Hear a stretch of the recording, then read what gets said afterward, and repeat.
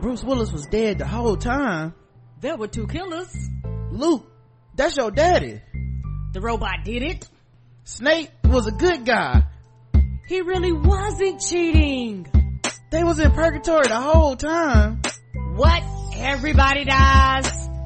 Verbal Kint is Kaiser Sose. They killed Old Yeller. Oh my god.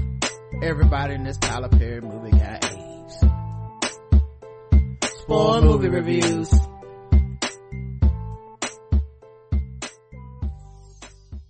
Hey, welcome to another episode of Spoiled Movie Reviews on the Blackout Tips Premium Podcast Network. I'm your host, Rod, and I'm doing a solo episode. And no, I don't mean the Mario Van Peebles movie. I mean, I'm by myself. Today's movie is The Mother. It's a action film on Netflix starring J-Lo. I'll get into the details. No previews. I didn't go to the theater, saw it, just watched it on my TV. And no comments for my other solo reviews because y'all haven't said anything. So let's just get right into what we liked, what we disliked, and then we're going to score it. Let's get into the description. The Mother is the title of the film, and the description is how did I just lose the description? I was just literally looking at this shit. While fleeing from dangerous assailants, an assassin comes out of hiding to protect her daughter she left earlier in life. That's right. It stars Jennifer Lopez, Lucy Paez, Omari Hardwick, who y'all may know from Power, Joseph Fiennes, and then there wasn't really anybody Edie Falco's in this for like 3 seconds for some reason. But yeah, that's the cast, most of it. And it was written by Misha Green, which she did Underground and of course Lovecraft Country. So I didn't even know she wrote this until the end of the movie. It's directed by Nikki Caro. So this is one of those films that's written by a woman, directed by a woman, stars a woman, and it's an Impossible White Man movie. We'll go ahead and get into the likes and dislikes now. Let's start with the likes. Okay, so the action, I liked it. It was Impossible White Man tropes. Y'all know Impossible White Man is my favorite genre, and it doesn't matter who plays the role of Impossible White Man, but I like when they mix it up. Here we have a woman being an impossible white man, and of course it's J-Lo, who is always in amazing shape, and I'm surprised hasn't done more action movies.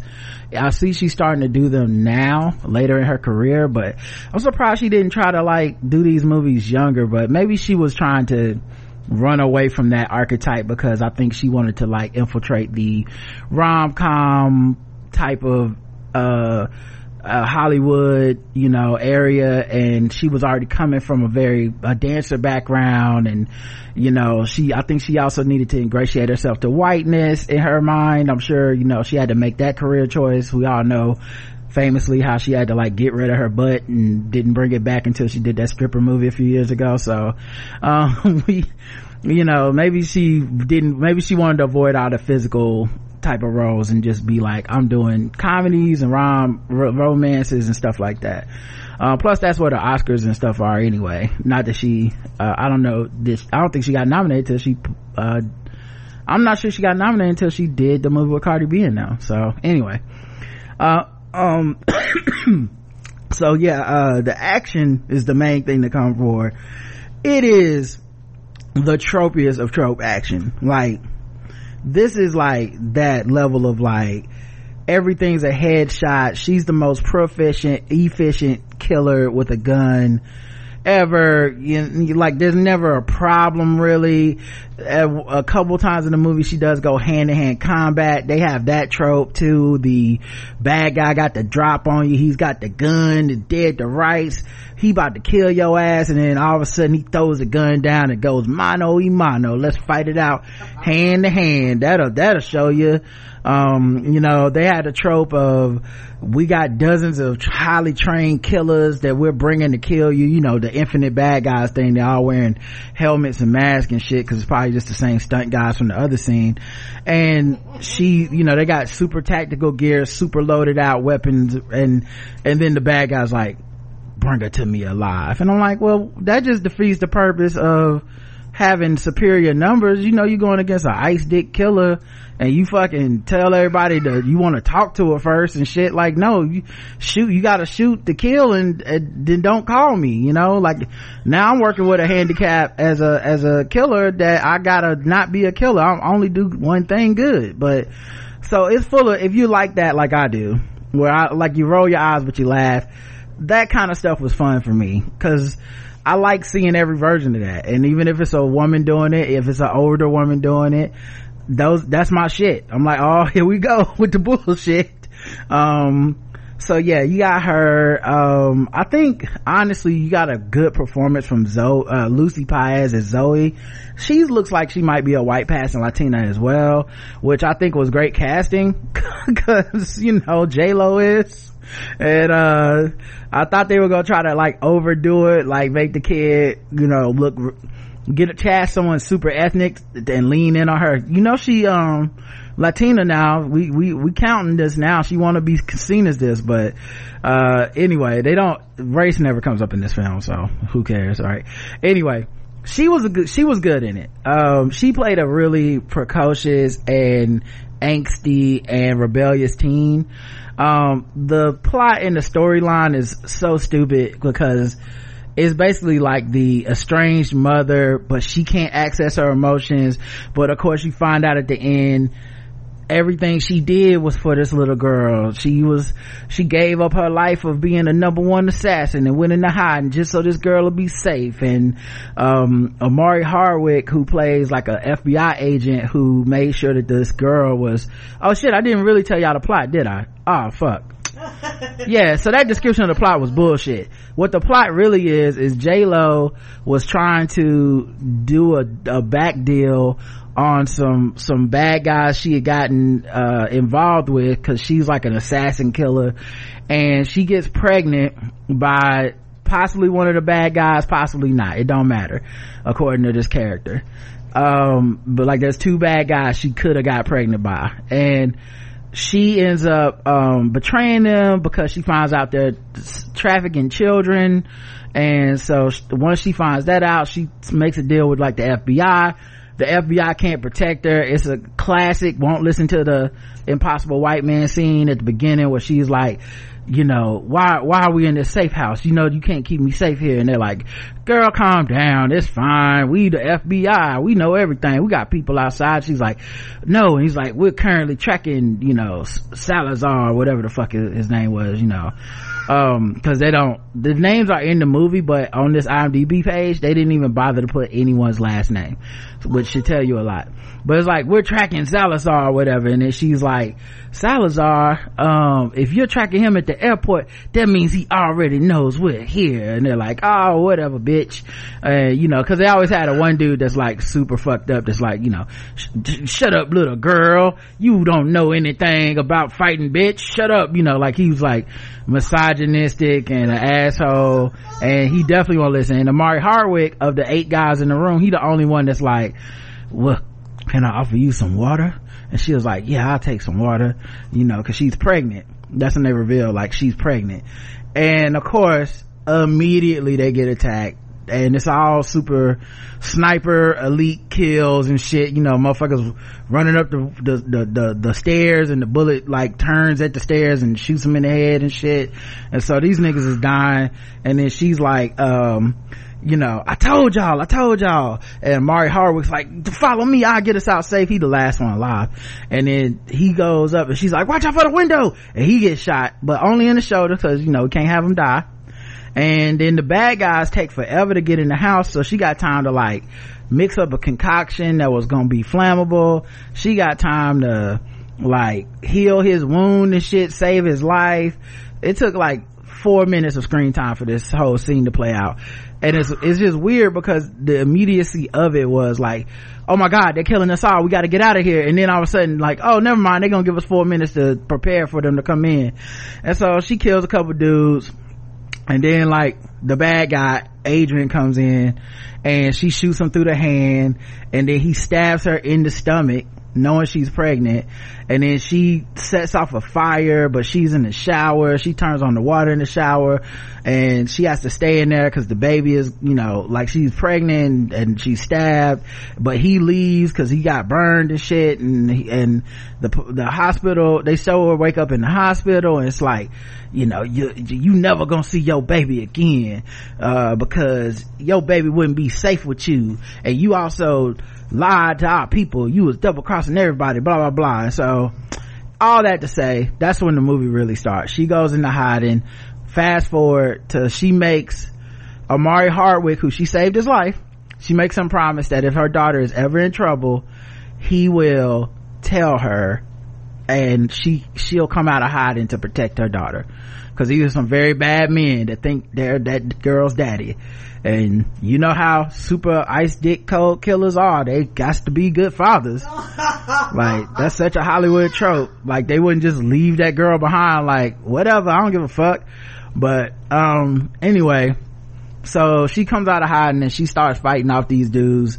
Immediate public killings and shit, like super duper John Wick level, like shooting and shit. And I don't mean like John Wick level, like the stunts were that good. I mean like, it's a crowded park, she has a sniper weapon, and they're trying to abduct like the child or her mother, and J-Lo's bullets are literally like going around babies and shooting these men in the face.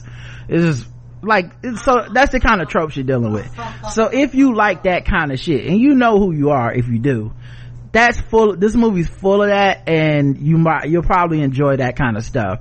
J-Lo's icy portrayal as like the super bitch mom, you know what I'm saying, like it's very like literally, like it's to the point where literally the girl calls her a bitch at some point, because J-Lo has to basically abduct the girl to protect her, and now you have like a 12-year-old daughter with a mother she never was raised by, who's an ice cold killer and doesn't have access to her emotions. And so the girl at one point is like, you bitch, you a bitch, and then she's like, you don't say that to me. And I was like, why is this part of the movie? That's the part you couldn't take? Like all this other shit that you done said and did, that's the one thing. She's like, I guess that's when the brown jumped out of her. She was like, now hold on, I ain't no white woman, we don't say bitch up in here, not to they mamas. I'm trying to think, is there anything else I liked about it? It looks great because, you know, the money they spent on the locales and shit is the money they didn't spend on the casting, I assume. And anything else I liked about it? I want to say it's about it, you know, like Lucy Piaz is pretty good here. J-Lo gave a stoic performance that, you know, is just indicative of just a most impossible white man movies. Amari Hardwick was good in it too. Yeah, he had a good performance. I do want to shout him out, you know. And he had a kind of love interesty thing, but they never play it out, you know. They do that thing where they like, he gets, because when he's around her he gets wounded a lot, so this time he got stabbed in the back when they went to Cuba or something, and then she like held his wound, you know, that thing they do where it's always like a narrative trope of like, this is where the good guy tells you about their past. And so she was like, you know, what happened was this, that, and the other, and then they cut back, it's like, oh, she's perfectly sewn up his wound and put a patch over it, and of course they don't need anesthesia or a hospital or anything. He's 100% ready to fight again within seconds. But anyway, so dislikes. All right, it is extremely straightforward. Like when I tell you there's no twist in this movie, there's no fucking twist. And the last scene was so ridiculous to me, because this little girl has gone through, like, she was raised as like a regular little girl, going to school, well adapted life. That was the whole point of the movie. But then she goes through this ordeal where these bad guys are trying to kill her. She witnesses dozens of murders, shoots somebody herself, gets bitten by fucking like wolves and shit. And then like at the end they show her like, I forget what song was playing, but it was some tropey, it was like, it might as well have been like Lovely Day or something. I don't know what song it was, but it was like, I forget the exact song, but it was so corny. And they try to paint it as like a happy ending, and it's the little girl, she's skating around at her school on those Heelys, those shoes with the wheels in the back, and then she like, J-Lo is watching her from like a parking structure with like binoculars or something to make sure she's safe, and somehow Zoe just knows she's out there, and she takes her hands at the school and does like a holding a rifle point at where J-Lo is, which, one, that's crazy already. In 2023 we doing anything with guns at schools and nobody is noticing, nobody stopping and be like, what the fuck's wrong with her? All the school shootings we got in America. But then she points at J-Lo with the gun gesture, and then J-Lo's like, yeah, and then her parents come up, her adopted parents, and put their arms around her like, let's go home, Zoe. And the whole time I was like, this bitch don't need therapy. Like, this nigga, she need to be in some type of fucking something. She is fucked up. Like, you can't just, like, this was not a serious movie. Like, they were not even pretending to try to make this serious. Another thing, the plot obviously is ridiculous. I mean, these two major drug, like, traffickers, all this shit, who are supposed to be under like government, you know, on the government most wanted list, are literally bringing dozens of killers all over to America to have shootouts in broad fucking day. I don't even know if we had one clip of a news report about this, or you know, like the news wasn't identifying J-Lo, they wasn't identifying the killers, nobody gave a fuck about solving the mystery of how these men ended up dead and people was getting shot.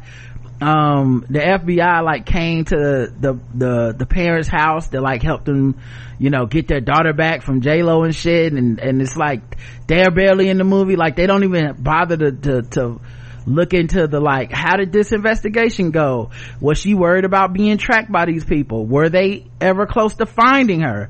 That never comes up in this movie. Maybe they didn't want to get too complicated, but yeah, it's so simple and straightforward. There's literally nothing you're missing here. Like you, as I just told you what the movie's about, you know how it ends, you know everything. And by knowing everything, Amari Harwood's character dies because he's a black person trying to help somebody in the movie. So, you know, he got to get magical Negroed. You know, they learned a lesson from how hard he worked to help save this little white girl. Like, that was so corny and stupid. I would have rather him been the love interest or something. Even if you cuck him, quote unquote, as the bros say on YouTube, even if you make him like the love interest, I'm cool with that. I like a male love interest in an Impossible White Man movie starring a woman. I love it when they do the whole like reversal where it's like, this nigga always getting kidnapped and she gotta go save him. They could have did something with that. Instead, he violently and valiantly dies protecting these white girls. So you got that. Jennifer Lopez's face being beat to the gods in every scene is crazy. Cause it's like, when are they gonna show the makeup tutorials in this movie that she must be doing between killings? Cause like, her face is too flawless in every scene. It's honestly distracting, like how sickening the beat is in every scene. It's like between action scenes, she's just like, oh, hold on, gotta reapply my base. I can't be out here with my foundation looking crazy. So it's that. I'm sure there's, you know, tropes and stuff about, you know, the bad guys having like these vaguely, I don't know, you know, forget that one. Edie Falco being in the movie for 3 seconds is just weird. Either be in the movie or don't be in the movie. What are you doing? She was literally in there just to be like, you know, we taking your baby from you. All right now. I'm like, okay. Also, her character is like one of the only characters on IMDb that they show her full name and title. SAIC Eleanor Williams. You would think that meant something, but she ain't in the fucking movie that long. I don't even know if we cut back to her. That's how little she's in this movie. So yeah, I think, you know, and then you got the annoying teenager stuff and whatnot. Like, they make the girl 12 for real. So it's a good performance by her as an actress, and actually probably pretty good writing for what to expect from a 12-year-old, but also pretty fucking annoying. Like, it's a lot of like, you killed a deer. It's like, nigga, you are on the run in the woods. This what we got to eat. it's snowing and ice out here. You see any vegetables growing? Like, we off the grid. We eating deers and rabbits and shit now. That's what we do. And she's like, I want to be a vegetarian now. It's like, oh my God, get with the program. you gotta see what's happening right now. But yeah, I think that's about it for dislikes. You know, I guess we can get into the ratings, but I'll just say this does feel a little like the whole like Netflix is just greenlighting shit, like just like in the era of them just buying every film, and or someone makes a half-ass film starring somebody that's familiar, and then all of a sudden, you know, you put it on the fucking Netflix and you see J-Lo's face and you're like, oh, I better watch this, and it's the #1 movie, which it was yesterday. It feels a little like that, where it's like we didn't necessarily make a good movie, but we made something that people would watch in their homes since they don't have to leave the house. You see what I'm saying? Like this wasn't we bought a movie that would have been in the theaters. It's like, no, it's for those that are old enough to remember Blockbuster, it's when you went to Blockbuster and you like, oh, I didn't know Wesley Snipes made 10 new films, and then you watch them and you're like, oh, they're all trash. Wesley Snipes need to pay the IRS back. You see what I'm saying? That's how this film felt. Like J-Lo might owe the IRS some shit. But because I like Impossible White Man movies, I have to give it 2 ratings, because I know it sounds like I've only shitted on this movie at this point, but I really am not. I think it's a bad movie in the just general sense of bad movies. I think there's like a 1 or maybe a 2 at the best. Like, it's not good. And it kind of reminds me of some other movies on Netflix that starred women in Impossible White Man roles. Lou was one of them. I remember I reviewed that last year and I actually liked it, you know. And there was another one that I watched too that had that same, like, it was starring the woman from the woman that's married to Chris Hemsworth. I cannot remember the name of this movie, but anyway, it's kind of like that. Like, I thought The Gray Man was better than this, because The Gray Man had more special effects and more like actors with better charisma and stuff. They weren't just all playing the one note silent stoic person, and they had a good villain in it and all that stuff, and I feel like this one didn't necessarily have that. Oh, The Interceptor, that was the other movie.